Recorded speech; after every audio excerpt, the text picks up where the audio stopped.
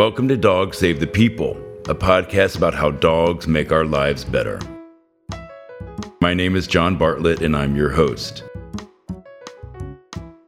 Simon Doonan has worked in fashion for almost 4 decades and was a creative ambassador at large for Barney's New York. He has also written several books and is currently a judge on the hit NBC show Making It with Amy Poehler and Nick Offerman. With his husband Jonathan Adler, they have had 2 dogs, one named Liberace and the other named Foxy Lady. It brought them a sense of being a family and also learning how to look after someone else. Simon Doonan, what a pleasure to have you here in the studio today. Thank you for having me. We have known each other for, I don't know how many years. I think we met in like 88, about 40 years. There was still graffiti on the subway. Yep. There were no cell phones. Exactly. Yeah. No, it was a great time. Totes. So anyway, we have known each other for quite some time, and it's a thrill to have you here.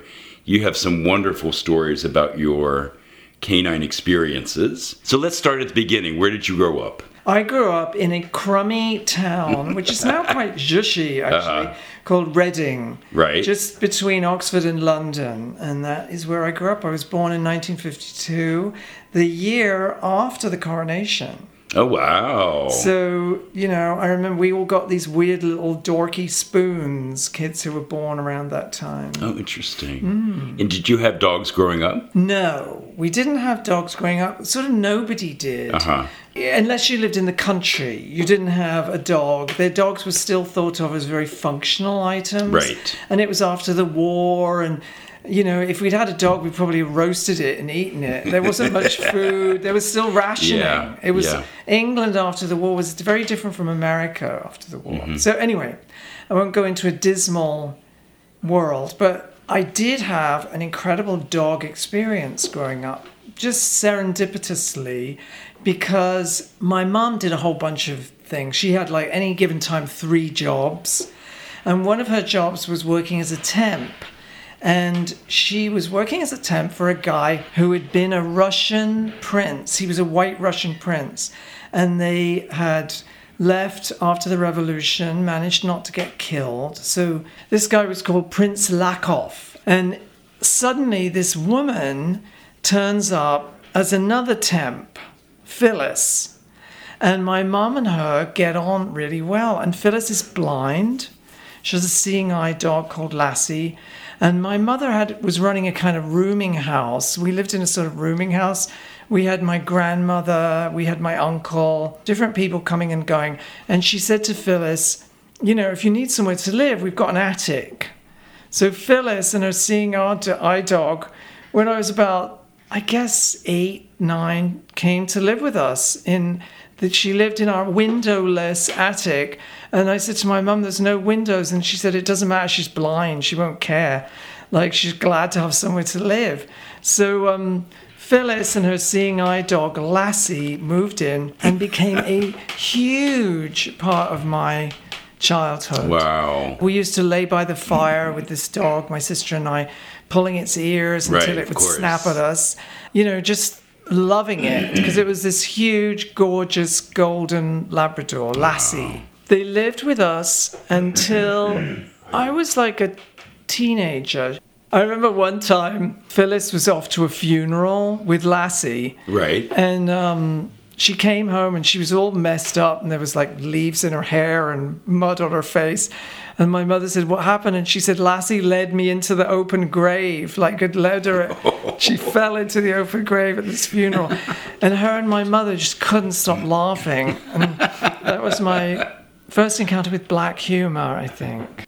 Lassie died, and that was a sort of unbelievably seismic experience, because Lassie died, and Phyllis, I said to my mum, where is she? And she said she's locked in her room, and she barricaded herself in her room, basically, for days, and you could hear her wailing. Oh, boy. And it was my first encounter with grief on that level, because we had relatives die all the time, and my mum would say, oh, by the way, blah blah's dead. Right. And we just carry on. Right, exactly. Nothing. Another bit fine. of toast. Yeah. Can I have another biscuit, please? And but then this was like this operatic level of grief that I still remember to this day. And when I think about pet bereavement, how profound it is, and I think about Phyllis keening, grieving for her dogs. Then she got another one, and they're always very badly behaved when they get them. And I think blind people have a lot of frustration at that point. A new dog, uncooperative, you're helpless, you can't see anything. And there's this terrible window of learning, Sure. and them leading you into oncoming traffic and stuff like that. So growing up, you had Lassie in your life, and then as a young adult, you were living in London, and then in Los Angeles. Yeah, I lived in Manchester. Okay. That's where I went to college. Then London for about 4 or 5 years. Yeah. And then I moved to LA. Yeah. I was about 25, and I was doing window display in London, and I met this guy, and he said, "Oh, your windows are really sick and twisted. You should come work for me."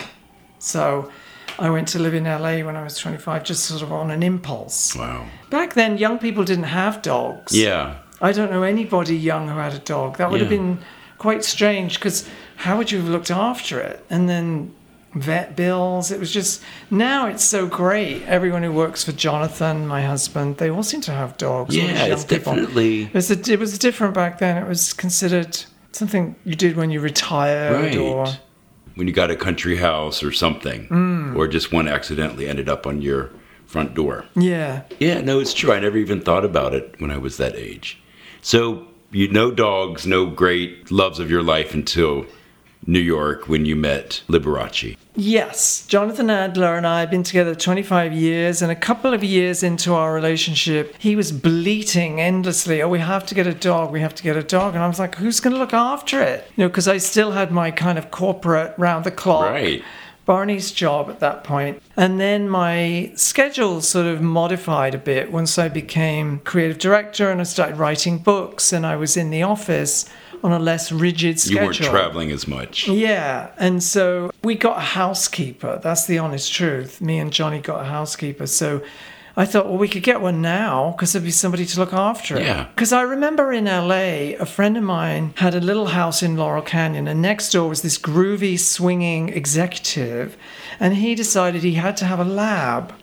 And I thought, how bizarre. Who's going to look after it? And that lab would bark from the minute the guy left in the morning till the minute he came home. And I thought, that is the cruelest, Yes. most horrid thing. And no one was taking their dogs to work back then. It Right. was just There some were dog vanity, walkers. vanity accessory. Yeah. I mean, have you encountered that? Like people wanting a dog and then just leaving it Oh, all yeah, day? absolutely. No, and sometimes you hear of, people get thrown out of their apartments because of that, and it's true. I mean, more and more people have dog walkers now, or they take them to doggy daycare. I mean, it's definitely more set up, but for years, people didn't really understand the idea that dogs, cats not so much, but dogs needed to be engaged with, they needed to be active. They couldn't just sit at home for 18 hours. So Yeah, it's and changing. They give so much. Yeah. Dogs. I'm not a very sentimental person, but you look at dogs and you think they give everything. Yes. And you're just gonna turn them on and off like there's the toaster. Right, exactly. I don't think so. So anyway, you and Jonathan decided it was time to get a dog. Yes, Jonathan and I decided time to get a dog, and we went to a shelter on the North Fork near Greenport. Right. And we were channeling you. We kept saying, well, John Bartlett this, John Bartlett that, because you'd already, even 25 years ago, become synonymous with dog rescue. So we went to this shelter where there was like pit bull, pit bull, pit bull, pit bull. I said, I think we need to keep looking. I don't understand that kind of dog. Right. You have to have the chemistry Yeah, for that. absolutely. So then Johnny's friend from college, her mother bred Norwich Terriers. And Johnny said, I want to find out about those Norwich Terriers. They're really cute. And the woman said, I have one that's supposed to have pointy ears, and the ears are flopping, they're down. And if you're a breeder, apparently, when you hear that, you just leap through a plate glass window and end your life. You just can't believe that's happening. So this dog was considered a kind of, what the hell are we going to do with this dog? Right. So Johnny and I felt like we were kind of rescuing, Yeah. I'm doing huge air quotes. Yes. Rescuing this dog, and we got it home, and the first thing I noticed was that it was following me everywhere. I went for a shower and I looked out through the shower curtain and there was this little orange circle. And I thought, how great, a little friend. I had to fight to name him Liberace because I thought, well, it's obvious he should be called Liberace. Yeah. It's such a good name because it's like Libby, Lib, Archie. Yeah. And then the original, hello. Yes. And the funny thing was, Liberace himself was a very tough, butch, stroppy little dog. So it was kind of going against type. There was nothing Nelly about him. So yeah, we got Liberace, and you remember Liberace? Oh God, of course. I loved him. What was your impression of him? He was a bit indifferent. You got that from me. He did not like to be touched. Hello. Like you. Yes. The DNA just leached into him. But no, he was a great dog, and I remember you guys were with him. I mean, he was with you all the time. It was a wonderful relationship. So how did Liberace change your life? What was his effect on you? It definitely made me and Johnny feel like a family because we've been together so long. We were together a long time before even the idea of gay marriage was popular. So I think a dog back then gave cohesion. Yes, to couples, absolutely. gay couples. Sure. You had a dog, so you were kind of a family. Yeah. Before you had any affirmation from society, you had your little four-legged, furry, stinky little friend. Just shutting the fuck up and learning how to look after something else. Yes. You get very self-involved as a gay person with no kids, self-obsessed, my career, my this, my that. And then I'd have to look at him and think, oh, there's something wrong with him. What's in his eye? Yeah. Why is his poop a funny color? And that's just Johnny. And so I think dogs help us unself, I love that idea, that term. No, it's very true. It really is. And I know now when I get home from work and I have the 3 dogs waiting for me, anything that I was thinking about flies out of my mind because they're there and I become a 6-year-old. So how long did you have Liberace? We had Liberace for 15 years, I think. Wow, that's great. Yeah. What a gift. It was great. And he had lousy teeth and he had funny bowels that would gurgle all of a sudden. We'd hear them gurgling. We'd think, uh-oh. And get him outside, like an explosive digestive system that was intermittent. Every few weeks there'd be a sudden gurgling. Other than that, he was pretty healthy. So Liberace lived a good long life. And how did it feel when he passed? Well, I think I'm sort of emotionally stunted. So it's from having such a strange childhood, probably, and being British. We're very emotionally stunted. So I was very invested in the idea that, okay, we'll have him put down and his suffering will be over. Yeah. Because he'd gotten canine dementia, no short-term memory, staring at the wall, spinning in circles, blah, blah, blah. And then the bowel situation was tragana. Yeah. It was terrible. So I thought, okay, I was very invested in the idea of putting him out of his misery. So we made the date, did it, vet came to the house, we both cried, and then I thought, now it's a relief. He's at peace. And I made a sort of tactical mistake where I underestimated what impact it would have on me. And for the next 9 months, I was very depressed. And people would say to me, what's wrong with you? I had such a negative worldview and I'd gone into this black hole and I kept having to say, yeah, maybe it's because that little furry fella isn't around every day like he used to be. So being English and being stunted emotionally, it took me a long time to figure that out, even though that sounds absolutely ridiculous and you would think you could connect the dots. I was being overly pragmatic and not understanding the emotional component of it, which I should have because of what I'd seen growing up and other friends who lost pets. Yeah. But I just was so horrified by his old age decay that I thought, oh, poor Love's better off out of it. Yeah. Well, you did the right thing, obviously, but I don't think that we can prepare for that kind of thing. It really does. It stays with us until it doesn't. So how long was it after Liberace's passing that you were ready to get another dog? I think we waited about 18 months. Okay. And then I called the North Shore Animal League because I have a relationship with them. Yes, they used to. Yeah. Please, go ahead. Well, At Barney's in the 90s, we went through this sort of messy bankruptcy, the first time, the bankruptcy, and we were getting a sort of lot of negative press. And I thought, we need to do something really warm and fuzzy and gorgeous. So I called up the North Shore Animal League. I think you hooked me up with Marge. Yes. And the North Shore Animal League, what we decided was we would do these pet adopt-a-thons in the windows at Madison Avenue. And we did it for 3 years running, and it was a huge success. And we got celebrities to come, and they would fondle the pets in the windows. Melania Trump came one time. Put that in your pipe and smoke it. This is many years ago, listeners. And what's her name? Cosmo magazine, famous editor. Helen Gurley Brown. Helen Gurley Brown. Yes. Oh, and BB Newirth. Wow. Lots of celebs would show up and hang out in the window. And so that worked great. So thank you for that. That was a nice hookup. That was a wonderful event. And we used to, the trailer would park on 61st Street. And I remember one year we adopted like 35 dogs and some cats too. So it worked. Yes.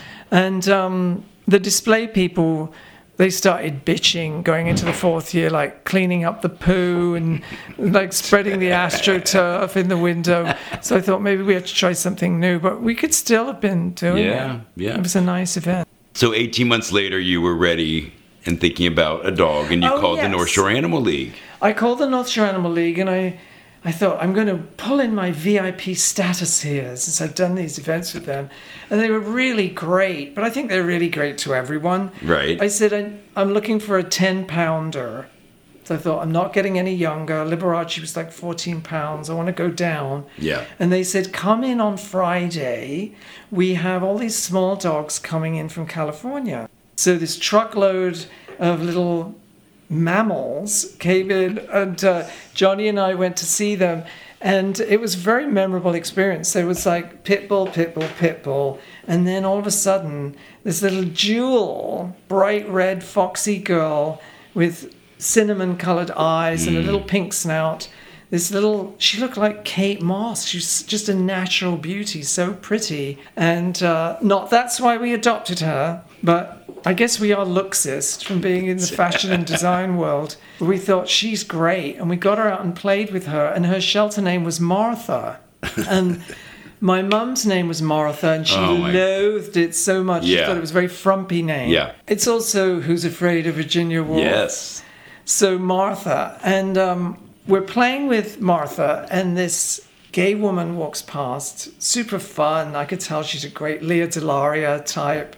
And she looked at Martha and she said, she's a foxy lady.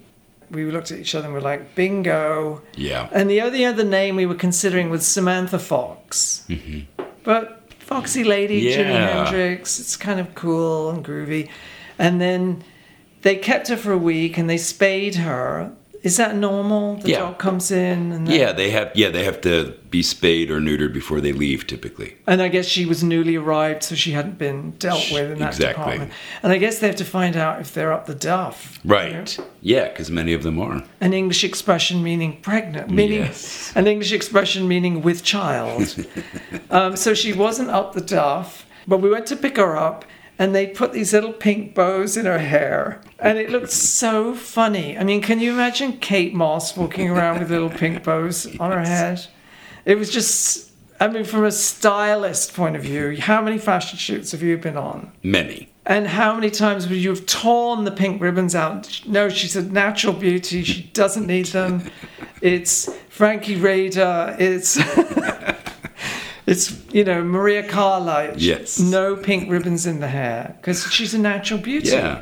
So, I think I wore the pink ribbons after that. Exactly. It took a little while to get her used to our house. She had parasites, so there were some really unfortunate incidents on the goatskin rug. And I immediately saw that she had a different personality. Very coquettish, loves to play, loves to chew, thank God. Mm-hmm. Like I was buying her these organic ropes and... Because with Liberace, he must have had 5 teeth cleanings during his life.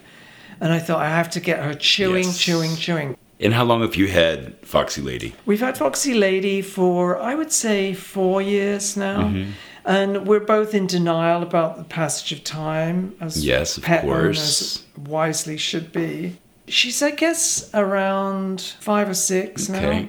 And does she have a lot of toys and accessories and beds and lots of stuff? She does have a lot of stuff, and she is incredibly appreciative. Her toys, tell me if this sounds like bullshit to you, but her toys are her friends. Her relationship with them is really quite mental. Like if she comes back from a walk and they've been tidied away, where are they? Because they're pack animals, I guess. So, but Foxy can form a relationship with those miniature tennis balls. Those are her real loves of her life. Her ballies. If I say to her bally, she has to get them all together and think about them. So sweet. Yes. And so does she travel with you on the airplanes? Is she small enough? We don't travel as much as we used to, but she does. She's actually very cooperative. She comes out to eat with us. Yeah. Like I put her in the bag and she goes Nice. right to sleep. She sort of got the memo that if she cooperates and just zonks out in the bag, she can basically come to Dover Street Cafe. Yeah, or exactly. Cafe Cluny. Yeah. So Simon, you've been working on a lot of different things. Tell us about your most recent book. My most recent book is Drag, the complete story. It's hilarious and fabulous, but the real reason to buy it is because 100% of my proceeds benefit the Ali Forney Center, helping LGBTQ kids in Harlem. Yes. So, yeah, and the history of drag going right back to ancient Rome. Which is a great book because it actually, it's very historical and intellectual and informative. There's so much to be learned. And it comes right up to date. Violet Chachki is on the cover. Yes. And then your television persona? Are you referring to my network blockbuster Emmy-nominated show on NBC? I think so, yes. Well, it's a show called Making It, and Amy Poehler and Nick Offerman are the hosts, and we're right in the middle of season 2 on NBC. Yes. And it's the most fun experience. Dana Isom Johnson is my co-judge, and we judge these crafters. I have to learn to say crafting. And it's like, a competition show for crafting. Yeah, which is brilliant. And it's a mega hit because there's no porn or violence in it, and people love it. They watch it with their kids. Yeah, which is great. It's like kind of the next generation of Project Runway without the models. Exactly. But it's still good glue guns and... Fire up your glue guns. Yeah. And Amy Poehler's whole idea is, people need to put down their phones and make gifts for each other and have fun and connect. That. And then on social media, where might we find you? Instagram, Simon Doonan, I think it is. It's just very straightforward. We can find you there, and that also talks about all of your different projects, your books, your TV shows, films. Yes. And we can see Foxy Lady on there too, right? Yes, Foxy is a regular occurrence. Good. Simon, what a pleasure to have you, oh my God, as this always. was really fun, and thank you. And I see you intermittently. It's never often enough. It is never enough. This has been very kumbaya. Yeah. Nice to see you. Love you. Thank you. Big kiss. Love you. Mwah. Mwah. Well, I've known Simon for years. It was lovely having a more in-depth conversation specifically about his dogs and discussing his experiences with both Liberace and Foxy Lady. I myself have memories of Simon being with each dog, and it was interesting to hear more about how exactly his life has changed as a result. Thank you for listening to this episode of Dogs Save the People, a podcast about how dogs make our lives better. This show is a production of As It Should Be, a content studio. It's made with the support of our producer and editor, Jack Summer. Special thanks to our composer and neighbor, Daniel Lampert, for creating the music for the show. You can subscribe to Dog Save the People on Apple Podcasts, Spotify, or wherever you get your podcasts. If you like the show, please leave a review or rating. You can also follow us on social media. You can also check out the Tiny Tim Rescue Fund, my foundation, at johnbartlettny.com. Enjoy a walk with your dog and make it a great day for both of you.